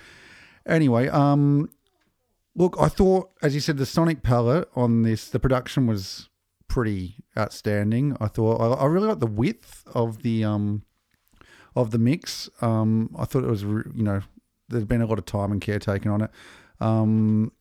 I sort of like Problems. There was a lot of pretty funky bass playing on this. There was some really sort of nice acoustic bass moments. Look, the overall comment I would say, and it's not too far away from you, I actually disagree with you. Like, I don't think it is hooky. I think the production elements were there. The songwriting's okay, but I just didn't think the lead vocal was doing enough to elevate any of the songs. And that's for me where it was let down. Like, it wasn't, you've got these songs to come on and do your thing over the top of, and he wasn't doing that. I didn't think. Like, they were too monotone. They weren't hooky. They weren't at any stage sort of lifting the songs up, and taking it to where it needed to go. Like, I mean, the Odette, would be a really good juxtaposition that we could sort of look at, where she just sort of, she took, you said it, you said these songs, like, if you had got a cover singer to sing it, it would just sound bland and boring. But she took this, she used her voice, and she elevated the songs to like another level. And I thought he had the opportunity to do this, and he didn't get there. Didn't take it to the next level. So look, I think it's a solid effort. But yeah, it didn't push home for me. And I think it could have, and it didn't. That's it for me, really. Yeah. Yeah. I mean, yeah, I think what you guys said about his voice and the lyrics probably are the linchpins for me. Like, and again, like juxtaposing with Odette, just the amount of emotional range and dynamics that she brings just with her voice, just tonally and dynamically quiet to loud and melodically, with the kinds of range of pitches that she can hit. It's so much more expressive. And I think it basically, like what you said, was about starting off with that sort of like quiet on the mic, auto-tuned vocal with the warbling parts left in intentionally, just immediately kind of turned me off, because it just says to me, like, you can't really sing, and I know you're doing this intentionally, but you're ultimately like you're trying to create some interest in your voice with auto-tune, like flittering around like a wounded bird, instead of sort of someone who just has a raw talent and voice to do that, without it. And I was like, I hope you prove me wrong, but he didn't ever prove me wrong from that initial. But he didn't use it again, did he? Like, it was just that first song. I mean, he used it, but not as strong as he did. Not to that degree. So it's sort of like, why are we doing it for in that first verse, and then we're not doing it again? Like, was that? I think some people really like it's clearly like a fashionable thing, and it has been for years, I guess. But and some people actually like the sound of that, of the flittering thing. I think for me, like every so often in the right context, that like broken auto-tune thing can be cool, but more often than not, it's not right. And then just the fact that his voice, like he has a tonally nice sounding voice. Like I can see why he's a successful singer. Like he has that kind of, he has a tone that is kind of in your ear. But yeah, he just can't make me feel anything with it. And then you go to the lyrics, and I like the lyrics. I was like, everything you said, totally agreed. It was like, what are these? It's almost like he's taken that approach that is often kind of talked up, which I really disagree with. Of like write really general lyrics about write, like if you're gonna write about a breakup or something that you had, write it in a way that like could apply to anyone's breakup, and that can be true. But I reckon a lot of the time it makes most people just come up with a boring generic version of the situation without any like interesting handles to hold on to, Well, what they're doing is really probably tapping into the zeitgeist of what has come before, right? So yeah, you know what I mean? Like if I said, hey man, write me a breakup song that could be potentially applicable to everyone's breakup, then what you'd be doing is probably going back into the files of other breakup songs. Yeah. you know what I mean? That's the thing. If you average, like, you got to be careful when you're averaging things out. If you average it out too much, if you grind up the if you grind up the powder like too fine, it's just like, just dust. It kind of, there's nothing, there's no texture there anymore. And that's what it seemed like he was doing with the lyrics on this one. Having said that, the production was definitely impressive. Obviously, there are like big names involved. I got the Frank Ocean vibe as well. But again, Frank Ocean just has this ability to express with his voice that is just several levels above this. So it's like you can get away with a lot of minimal or simple sort of production and backing if you can do what, and even like, you know, the way Frank alters his voice and turns his voice into something that doesn't really sound very, very nice, but like somehow he's still able to express through that and get your attention, even when he sounds like a chipmunk or something. And the lyrics, I mean, and lyrics, yeah, for sure. You know, like I think there's so often, and he gets really specific in his lyrics in a way that, like, you don't necessarily, you might not know what he's talking about, but it makes you want to know because he's like, what is this crazy story he's telling? Like, you know, absolutely. But I wasn't getting that from this so much. I think the standout track for me was actually "Don't Forget," which apparently it was co-written with Andrew Wyatt. Who is that? I don't really know very much about him, but he's one of those guys whose name pops up like around every other cool musician and producer, kind of like, you know, like Mark Ronson and like you know, the Queens of the Stone Age dude and Josh Homme, Josh, and all sorts of people. Like, you know, he's sort of like this, and I think he was in this band called Mike Snow. He's a cool guy. So I don't know. I don't even know what he does. I think he's just a good vibe. Yeah, I'm so sure he's very very talented. But it was interesting that the one that I liked was a co-write with him. But even that, it was almost the same. That one had this great string part that was sort of sounds like a sample. Yeah, that was cool. Yep.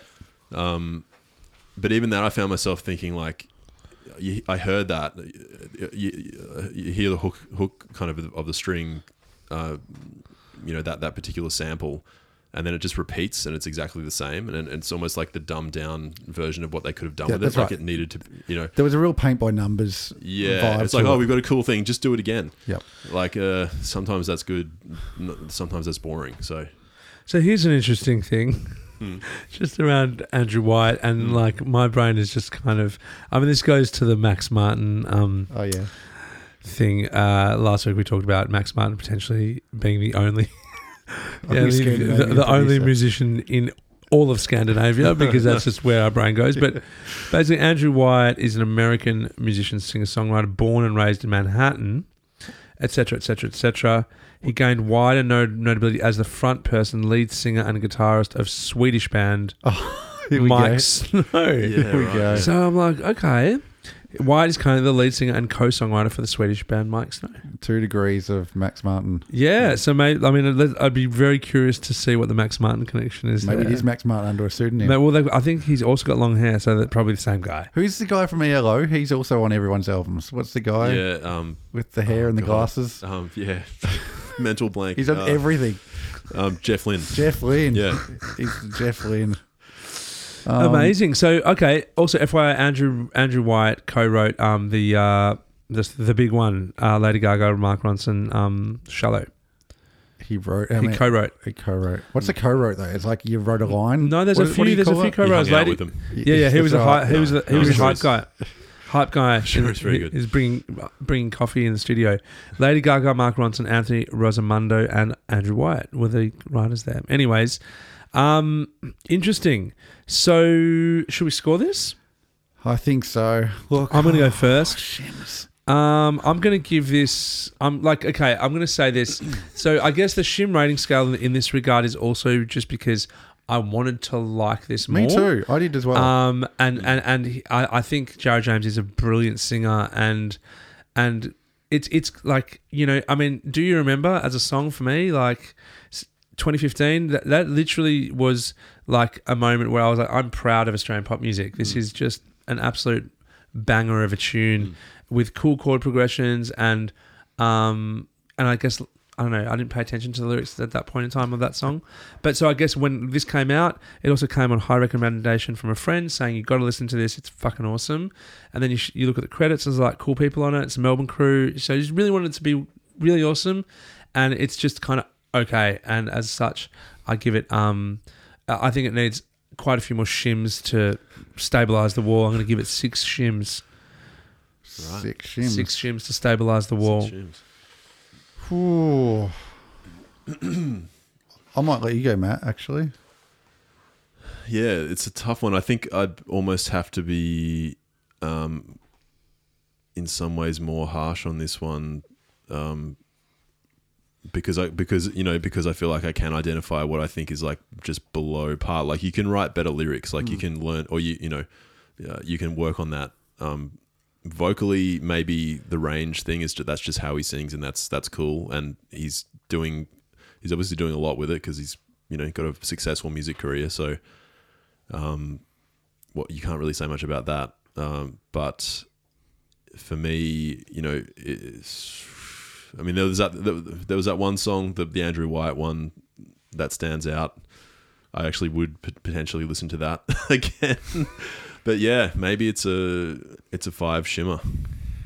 That's not harsh. I reckon it was way harsher. I sort of are in the same boat as you. Like, because of my expectations were high, and well, actually, that's not true. I had no expectations when I listened to it, but my expectations were seeing the foundations that were laid out, that it should have been more than what it was, and yeah, not taking the easy route seemed to have happened on most of the songs, and it just was a bit missed opportunities. I'm going to sit where you sit. I'm going to put up 5 shims, and I'll take 5 shims home with me, and maybe a hexagonal screw. Are we done? I think that's good. Okay, well, that's Jared James's album. What was it called again? Sorry? PM.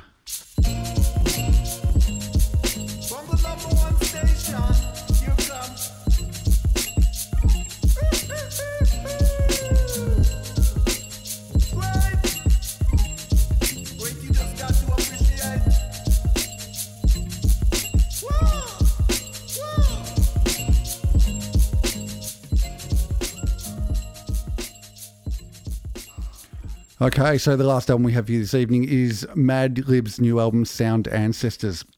I actually checked this album out a few weeks ago to review, and like being a massive fan of the man, I had a quick skip through it at the time, and on first listen, I actually didn't like it. So I wasn't super keen to put myself through the pain of listening to one of my favorite artists and not see him deliver like a killer piece of work.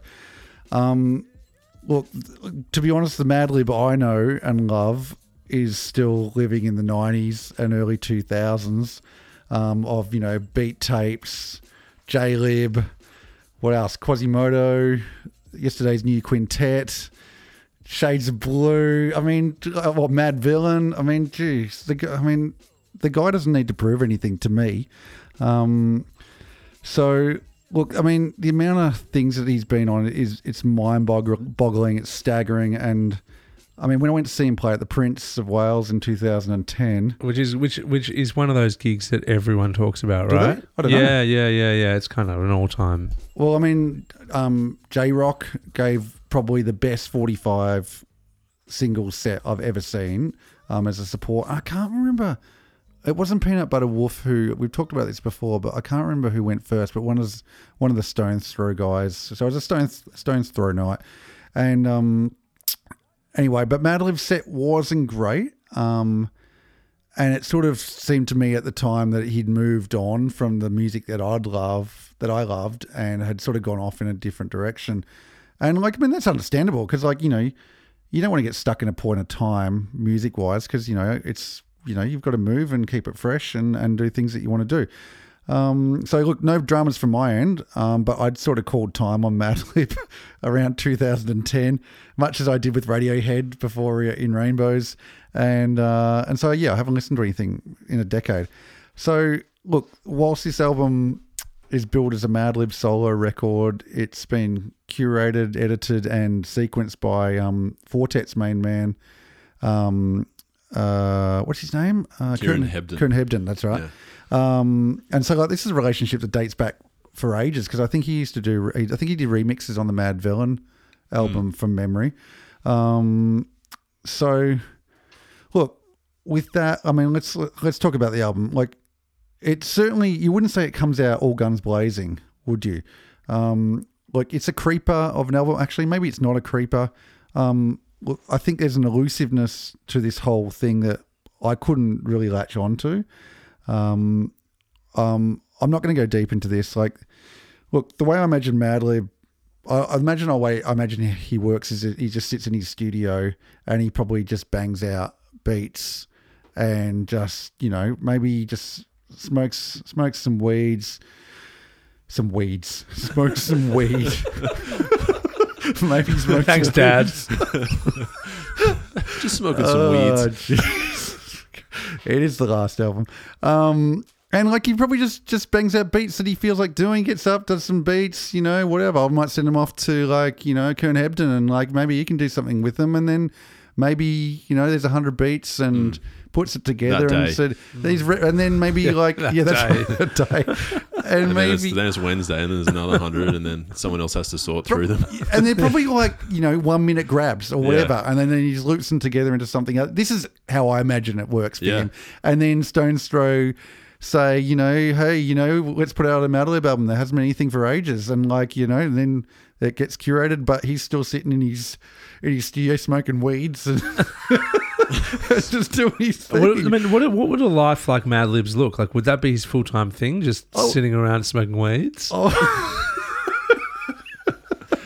Better than Shims, Eric. Weeds and beats. Weeds and beats and shims and... Anyway, look, maybe if I smoke some weeds, I'd like this album way more. But look, as I said, I signed off on him.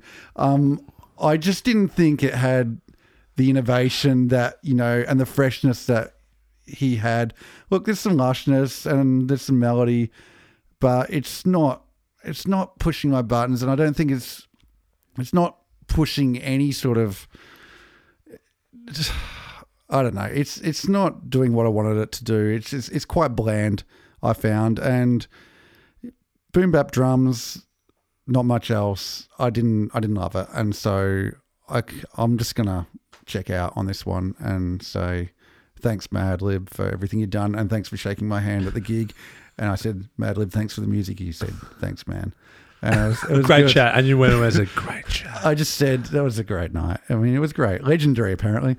Anyway, I'm going to hand it off to one of you two guys. I'm rambling on. I should go smoke some weeds. Matt? Yeah, well, I think you nailed it. The one thing I wrote down for this record was maybe a record best enjoyed while high. Yeah. So I think like in that context, and that's actually not necessarily a bad thing. Yeah. You know, there's something to be said for that. But I think if you can only enjoy it while you're high, that says a lot, you know. I think the thing is he's just done it before. He's done it all before, and there's nothing new that I can hear on this record except just infinite variation of the same thing. Yeah. You know, they're all new, but nothing's new kind of thing. And ironically, maybe the track I like the best, which is called Latino Negro, I think possibly had the least, like it was just basically a great recording of some amazingly played drums and with brushes and like a nylon string guitar or something. And I was like, well, you know, just listening to the original musicians and the original engineers. Well, that's my point. And that's like, this is the best part of this record. Yeah.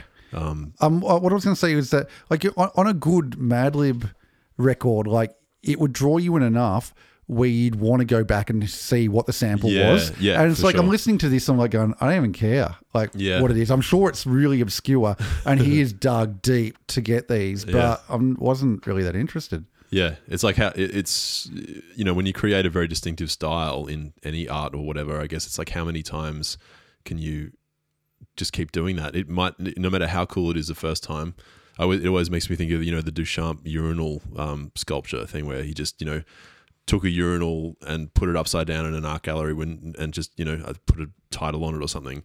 Yeah. And that was like revolutionary at the time. But it's like that's just a trick you can only do like once or twice or thrice maybe. And Madlib kind of, you know, Madlib and like Dilla and a couple of others kind of invented that in the 90s. And now it's 20 years later. Other people, other artists who, you know, like Aphex Twin also invented some crazy shit back then. But you know, he hasn't sort of re-quoted himself, or, you know, some people might say he has, but if he was just doing Window Licker still 20 years later, like new versions of Window Licker, like it's kind of, I wouldn't say sad, but maybe it's to do with the weeds. I don't know. It's like He's in the weeds. That's the problem. He's all in the weeds. He's buried in the weeds. But they're happy in the weeds, and I'm happy for them. I think, because they've got nothing to prove to me. Like, oh yeah, he's like, it wouldn't matter what he's in that category where it wouldn't matter what he did. Yeah. I'd still be like, I'm a Madlib fan and massive respect. But yeah, I think it's interesting just thinking about like those comparisons and perhaps there's like at times an expectation for artists or sound makers, I guess, I call them sound makers in this instance, to sort of like change their practice or level up after they've been doing something that's made them hugely successful. So we then kind of have this expectation potentially that, you're going to progress through your artistry. I just think it's an interesting perspective. I'm trying to think of anyone that, where, like, because artists can get panned for reinventing. Like, God forbid Madlib was like, and now he's co-writing with Mariah Carey. You know what I mean? And like the amount that of shit be that, sick, though. Right? But the amount of shit that it he would be copped. good, actually. Right, it would be good. Okay. How could that go wrong? It couldn't go wrong. Wow, there's a whole new career for both of them. But you're totally right. Yeah, you kind of damned really if you risky. do, or you're damned if you don't. I think a mad like. This to me is like it's a DJ set, right? You don't need like put it out as a SoundCloud mixtape or a you know what I mean? Like if this was just like a set from Madlib, then we'd probably all have a very different perspective. Yeah. But thinking about this as like this is a crafted album that deep thought has gone into from start to finish. It's like not by him, obviously. Well, or whoever put it all together, right? Yeah, the Fortet. The Fortet dude. So, and I think they've also Fortet's done an album where Madlib has contributed to it, and I also listened to that, which I wasn't a massive fan of. So we won't be obviously listening to reviewing that in the future.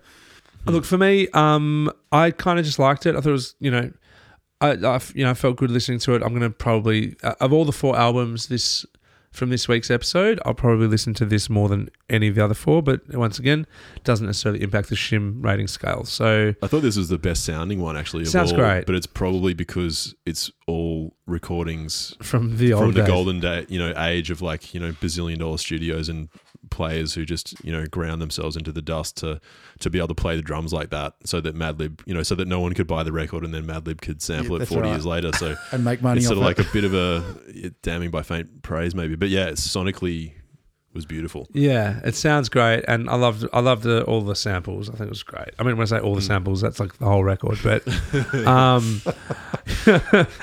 no, I'm going to listen back to it. I might start with my Shim rating scale. Eric, I'm going to shimmy away.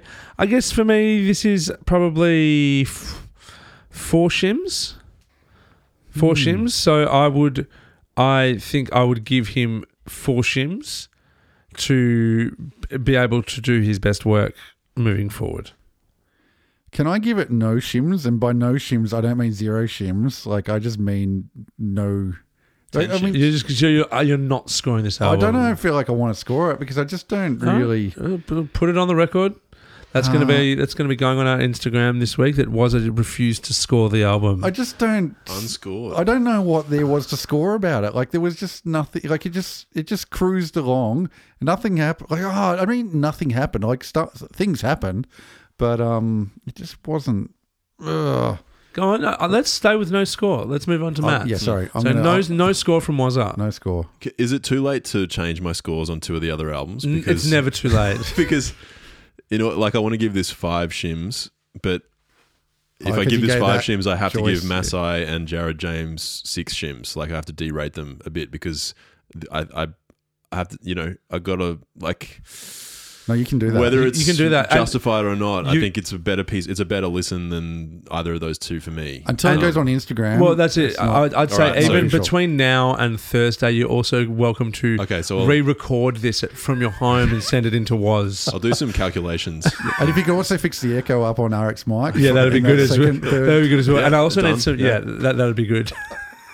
I've got isotope. So okay, so 5 shims from Matt, 6 shims on the last 2 albums, and 4 shims from Arik, and no score from Woz. DNF. So that has been the what was it? Episode 18, was it? Episode 18. Episode 18 of the All Music is Good podcast. We are finally adults, grown-ups. No more fake ID. Thank you, Matt Redlick, for coming in. We'd love to have you back again. Wazza, once again, holding it down, holding the ship, sailing through the waters. Mate, I was in the weeds for a lot of this episode. You were in the know weeds. that. And we like it when you are in the weeds. You're like our own kind of Moses rising from the River Nile. This has been the All Music is Good podcast. We'll see you next week.